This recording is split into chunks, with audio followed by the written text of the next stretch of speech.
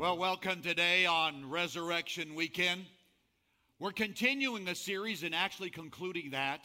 We've been talking about because, and today we're going to talk about the grace of God.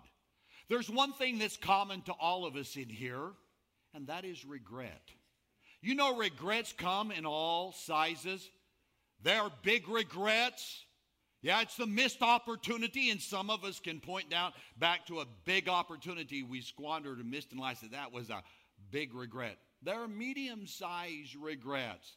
That's the job that you quit that you probably shouldn't have, but you've overcome that in life. Yeah, there are medium-sized regrets, and then there are small regrets. Oh, perhaps you overspent or overate at a moment, or perhaps that you bought one brand, you thought you were going to save money on it, and it didn't end up being the best buy, and you thought, you know what, I really should have paid a little more, bought that, or bought the warranty on it. There are small regrets. The thing about regrets, they all speak two words: if only. In our lives, we say, if only I had gone to college and finished that degree. If only we had gone to counseling. You know, if only we'd made better decisions. If only we'd have been better parents. Regrets always speak two words: if only. Now, if regrets were covered by insurance, you've already met the deductible, okay? Yeah, you've been paying out a long time already. If regret was covered by insurance, you'd be excluded because perhaps you have pre-existing conditions. Oh, there's a host of stuff and issues that I've done wrong, and I'm carrying the guilt of that, of my regret. You know, regret is both a symptom and a cause. Yes. Sometimes our regrets are a symptom of our misjudgment, our mistake, our sin. But sometimes it's the cause. It's the cause of our guilt. It's the cause of our intimidation. It can be both a cause, it can be a symptom. But one thing about it is, guilt comes to all of us. Regret comes to all of us. And some of us here, we're gold medal contenders in the sport of regret. I mean, we've gone year after year after year after year and just regret, and you keep making the same mistake over and over and over again. You're a gold medal winner in the field of regret. Now, I believe God has something He wants to speak to us, and He wants to invite you and I into a regret-free zone. How can we live without regret? How can we move past the guilt, the condemnation, the toxic, just always regretting the past? The grace of God invites us. You see, grace cancels disgrace in our life. And many of us don't really understand the full meaning of grace. And I'd like to have a conversation with you today about God's grace. With that in mind, I'm going to invite you to open your Westover app, or if you have a Bible and you'd like to join me in the book of 2 Timothy. Now, it's further on in the New Testament. Go to the Gospels, keep going. Romans, Corinthians, just keep going. You'll come to Thessalonians, just keep going. 1 Timothy, 2 Timothy chapter number 1. In 2 Timothy chapter number 1, verse 9 and 10, the Apostle Paul, under the inspiration of the Holy Spirit, will speak this to us. And there's two truths he opens verse number 9 with. And he says, He, Jesus, He has saved us and He's called us to a holy life. He saved us, number one, Jesus did. Number two, Jesus calls us to a holy life. Now, in verse number 9, he's going to give us two because statements. Let's go on. He saved us not because of anything that we have done, but because of His own purpose and grace. The grace that was given us in Christ Jesus before the beginning of time, but it has now been revealed through the appearing of our Savior, Christ Jesus, who destroyed death and has brought life and immortality in the light of the gospel. Now, before we go on, let's just unpack those verses just a little bit because they speak to us. It opens verse number 9 telling us two things. Jesus, He has saved us. Number two, he's called us to a holy life. He adds to that two because statements. He has saved us not because of anything we have done. The good thing about God, you don't have to earn salvation. You don't have to earn the grace of God.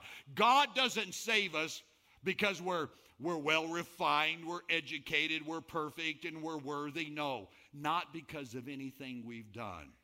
But it continues. He's called us to a holy life because of his purpose that he has for us. So for every one of us, I can make this declaration. Jesus came. Why? He wants to save us, and he calls us into a holy life. God has a purpose for us. Now let's go on. Verse number 10. It gives us a fuller understanding. This grace that comes through Jesus Christ, verse number 10 says, is revealed at the appearing of our Savior, Christ Jesus, who has destroyed death. In that one statement, the Bible highlights that grace comes to us by the incarnation of Jesus and the resurrection of Jesus. By Christmas and Easter, it says by his appearing. That speaks of his birth. By the incarnation, by Christmas, God showed up in order to demonstrate his grace. But it continues. The resurrection of Jesus, which we celebrate on this Easter weekend, the resurrection of Jesus also demonstrates that he destroyed death, that he is extending his grace to you and I. I'm here to say, Jesus cancels regrets. Big, small, large, doesn't matter. A host of regrets from the past, misjudgments, miscalculations, our sin. Jesus is in the business of canceling regret by his grace. And there's two things about the grace of God I'd like to share with you today. First, concerning the grace of Jesus Christ, because grace is God's DNA. Grace is the DNA of God. It tells us in verse number 9, he has saved us. He saved it. It's in the nature of God. You see, Jesus didn't go to a seminar on grace. He didn't go into coaching. He didn't hire a grace coach to show him how to be graceful. He didn't learn. You and I have to learn things. You and I have to acquire skill. But when it came to Jesus, grace is his DNA. It is who Jesus is. And what is grace? Someone has rightly defined grace is no more than the unmerited favor of God. I like to say the undeserved favor and kindness of God. The undeserved kindness of God. Here it is. God loves us when we least deserve it. You and I, we like people who deserve it. If people are kind, you say, no, I like that person. Why do you like the person? Well, they treat me nice. Yes, you get a scholarship because you have a high GPA or a high IQ. When it comes to the grace of God, the Bible says it's not by anything we have done. It's in God's DNA. I don't earn it. I don't merit it. I certainly don't deserve it. God extends his grace to us regardless of our past, our failures. It doesn't matter whether they're few or many. God's in the business of loving those who least deserve it, and my name is on that list. The Bible goes on to say in verse number 9, and I like this. This grace was given to us in Christ Jesus. Notice this in verse 9. Before the beginning of time. I think we read through that and many of us didn't see it. The grace of God was given to us before the beginning of time. Well, what does that mean, Pastor? Does that mean before God created Adam and Eve, he was extending grace? Yes. Does that mean before Adam sinned, before Adam and Eve took the forbidden fruit, before God created the earth, before God created the world, God was extending grace? Absolutely. This is called, in theological terms, the prevenient grace of God. The prevenient. Prevenient means beforehand. God, and this is the marvelous thing about him, he extends his love ahead of time, already knowing I'm going to fail, already knowing I'm going to make mistakes. It is the prevenient grace of God. God doesn't love me because I became lovable or I deserved it or I cleaned up my act. God said, when I was weak and at my worst, guess what? He loved me and extended his grace to me and to you. For a moment, just think. Let's say that you fill out an application for a new job. You start Monday. You go to the new job on Monday. You're hired. When you're hired, you have a bad moment with a testy customer. And you tell the customer, you give them a piece of your mind. And the boss sees that. Then later on in the day, you're ordering some stock and getting things set. And you push in the wrong information, the wrong code number. And you order the wrong material. So that's going to delay things. And it's going to put them behind. And they're going to lose additional business. And then when the boss, you thought he wasn't looking, but he actually was looking, you reached in the cash drawer and you took a little extra and you put in your pocket. And at the end of the day, the boss calls you in, says, I want to have a conversation with you about your first day. And you say, okay, they're going to lower the hammer on me. I am fired. I know it. And the boss says, guess what? I saw that my best customer, you were rude, and they're never coming back. Oh, my goodness. I saw you got into the cash drawer. And you stole from the company. Not only that, you ordered the wrong stock and the wrong material, and we're going to be delayed, and we're not going to be able to do and perform the business that we were supposed to do. And because of what you've done today, I want to give you a $100 bonus. Would you like that job? That's the kind of guy I want to work for. That's, in other words, knowing that you failed, knowing you messed up, he gives you a bonus. Would any boss do that? Absolutely not. But God did that. God knew you would sin. God knew you would have doubts. God knew that you would have inhibitions. God knew that you would waver. God knew you would be inconsistent. And knowing all of that ahead of time, before the beginning of time, God extended his grace to you and I. That is the DNA of God. Now, this is not original with me, but I like the numerical formula. 1 cross plus 3 nails equals forgiven. I like that. 1 cross, 3 nails, Jesus. You put all of that together, and that means you're forgiven. God knows all of your business. God knows all of your mistakes. God knows all of your miscalculations. And God still extends his grace, his love to you. Why? Because it's in the DNA of God. That's who God is. Number 2, I want to share with you about the grace of God is because we're saved by grace, we walk by faith. Because we're saved by grace, we walk by faith.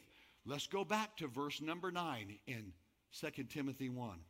He saved us, that's the grace of God, we don't deserve it, and called us to a holy life because God has a purpose. God loves those who least deserve it, and he calls those who least expect it. Every one of us, God wants to save you, or God has saved you, and also, not only does he save you, he's called you to a holy life. God has something great for you. And today, in the American church, we all want to live, and we're told to just preach a gospel of grace and do anything you want. Don't put demands. But the Bible says he saved us and he's called us to a holy life. Some people would say, oh, don't mention that. Don't mention that God has some demands or requirements. Just on the grace of God, preach that and that alone. Sometimes we just want enough grace to miss hell. And you know, that's all right. I'm glad I'm going to miss hell. How about you? I'm glad the judgment of God is going to pass me by because Jesus saved me. But in addition to that, God wants me to live my life with purpose. God wants you to live your life with purpose. God has an assignment. God doesn't call you to a halfway life. God has something bigger and better for you that sometimes we don't even imagine all that God will do if we would just hear God's call to a holy life. In Titus, in the New Testament, chapter 2, verse number 14, and I'm going to read from the New Living Translation. And as I read this, I want you to notice there are two statements. He, Jesus, gave his life, number one, to free us from every kind of sin. Well, that's good news. To cleanse us and to make us his own people. That's a pretty good deal. Notice the next statement. Totally committed to doing good deeds. Totally committed to doing good deeds. He's called you and I. He's called every one of us to live a holy life. We are saved by grace, yes, but we walk by faith. And God is saying, receive his grace, but also walk by faith and realize every one of us, God has a purpose. And if we will obey God and walk by faith in this path of faith, we're going to discover God's best. And something that is kind of the enemy and erodes our ability to walk by faith is a common law that's a part of our culture. It's a part of your family. It's a part of our economy. It's a part of every aspect of American life. And it's called the law of equivalent exchange. We operate by it. You may not even know the law, but you operate by it. The law of equivalent exchange says, I have to get in order to receive. I have to give something. I have to invest something to get something back. I have to get good grades in order to get a scholarship. A law of equivalent exchange. Those who are better get better benefits. I will give 8 hours work. I expect 8 hours pay. Law of equivalent exchange. And then when you go to work, you say, no, I won't work for that. This scale, I want this kind of a pay scale. I want a higher pay scale. Why? Because of my education, my talent, my skill. I won't work for this, but if you'll pay me this, that's an equivalent exchange for my talent, skills, and ability. I will give you this in exchange for this rate of pay. Law of equivalent exchange is how we work. If you do your chores, guess what? You'll get your allowance. You'll get benefits. It's a part of everything we do. And we bring the law of equivalent exchange into our spiritual life. And God does not run his kingdom. God does not run his kingdom by the law of equivalent exchange. You see, Jesus always gives more than he asks for. God always has something better than we can see. And the scripture says, more than you can ask or think. Your eye has not seen, your ear has not heard. You can't even imagine the good things. We sang it a while ago. God has good things. God will do something good in your life. But sometimes we say, I'm not sure, God. I'm not sure I'm going to come out on the short end of the stick. I can't see all that you have for me. How can I illustrate this? Well, Denise and I, we have been married 42 years. 42 years, this woman has lived in bliss, okay? The kiss of bliss happened to Denise. 42 years. Yes, we've been married that long. Sure. Do you know, before she dated me, I know this is going to be hard to conceive. She dated somebody else. Can you imagine that? Do you know how close she came to missing bliss? Do you know how close she came to missing 42? I mean, this guy was a loser. Can I tell you? I'm going to be honest with you. He was one taco short of a combination plate. He was a loser. I swear, if he bought a new car, the rearview mirror would say, objects in the mirror are dumber than they appear. I really believe that.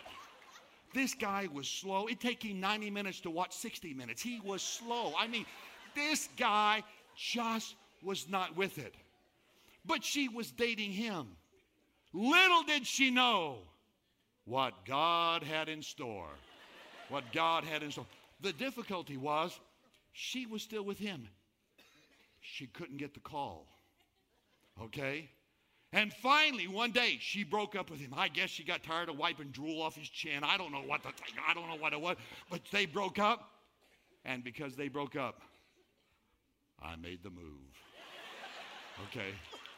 I made the call. Okay? I made the call. And I told her, I heard on the grapevine. Yeah, I heard it on the grapevine. And we started dating and we married. And now, 42 years later, we're still married. Can I tell you something? In every one of our lives, God has something better. And sometimes we can't say, I can't walk away from what I've got. This is it. And we think God's going to shortchange us. Can I say God has something better? God has something better. I'm going to ask Jessani to come out here. Would you come? This is one of the students in Westover Student Ministry. Jessani, come out here. And I asked her to be a part of this message. I'm going to illustrate this. We're just going to unpack this further. Jessani, I understand you have a $5 bill, right? Okay, here's a $5 bill. Now, the law of equivalent exchange says that she'll give that away if she gets something of equal value. Now, Jessani, would you exchange your $5 bill for one of mine? Okay. How about $2? Jessani, $3. You're driving a hard bargain. How about I'll give you $4 for that $5 bill? You mean you want all 5 of my ones for that $5 bill? That's the law of equivalent exchange. She won't give me a $5 bill for 2, 3, so forth. But just a moment, Jessani. Let's say that $5 bill represents all of your dreams. That's more than just a $5 bill. That $5 bill represents your ambitions, your dreams, the stuff you pray for. It's the ambitions you have. It's everything you want to be. It's the best. You say, I want to do this. I want to achieve this. I want to one day have. I want to one day go. I want to one day accomplish. Everything you see in your life, that $5 bill represents. And here's what God is saying. He wants it all. He said total commitment. And some of us, we hold back. I'm not going to give God all because I'm going to be shortchanged. I mean, I've read some of the Bible. You shall not, cannot, thou shalt not. Come on. This is the 21st century. I don't want to lose out, so we hold back and we give God a part, just a portion. But Jessani, God wants your all. And if you'll give God your all, God has so much more for you. And sometimes we say we can't. But can you trust the Lord? Can you trust the Lord? And sometimes we see just one. And I say, God, if I give you my all, I come out with only. I feel like I'm going to be shortchanged. But I'm going to ask you, can you trust God with your future? Would you, in what may appear at the moment, total commitment, you feel like you're going behind, would you trust God to give him your all? Would you do that? Okay. No. Here's what it is. I've got a $50 bill to give you. That's yours. Jessani, sometimes we're reluctant to give God our all. But I want that to remind you, God never asks anything of you that he doesn't have more to give you. God will never shortchange you. Jessani, all of your goals, all of your ambitions, all of your dreams, those are things that God put inside of you. And the DNA of God, the grace of God, with it, God calls you. He saved you, but he calls you to a holy life. And sometimes that holy life, we say, I'll be shortchanged. Don't believe it. Because in that, God has a purpose. And God will never shortchange you. God bless you. That $50 bill is yours. So it is true with us. We hold on. And we say, God, I can't give you my all. God, right now, I'm giving you just portions and little pieces, and it seems so much, and it seems beyond what I can do, and I just feel drained by it. You know, the joy never comes in partial commitment. He has saved us from sin. He has cleansed us. And the scripture says he's made us his own family, his own child. Why? be totally committed. He's called us to a holy life. And the life God has for you is bigger, better. It's the law not of equivalent exchange. It's the law of abundant exchange. We give what we have to the Lord, and God gives us so much more, because that's the DNA of God. God sees better for you, and God wants better for you than you want for yourself. And if you'll give God your all, God will give you His all. God won't hold back. And the resurrection of Jesus, the empty tomb, teaches us this. The empty tomb is not a dead end. It's a new beginning. Jesus takes and demonstrates in the resurrection, when you feel like you have nothing left, God has a new beginning. And some of us were under a mountain of regret, and the grace of God cancels that. Jesus came out of the grave to demonstrate you and I can have a new life in Christ. And I'm going to extend the opportunity for you to know that new life in Christ today. So across this auditorium, balcony and main floor, no one moving, this is an altar moment. I'm going to invite you to bow your heads, and we're going to go in a moment of prayer. And right where you're at, you can have a moment of calling upon God and inviting Jesus into your heart. And I have a twofold question to pose to this audience today. The first one is, do you need to receive Christ as your Savior? Have you let regret keep a wall between you and God?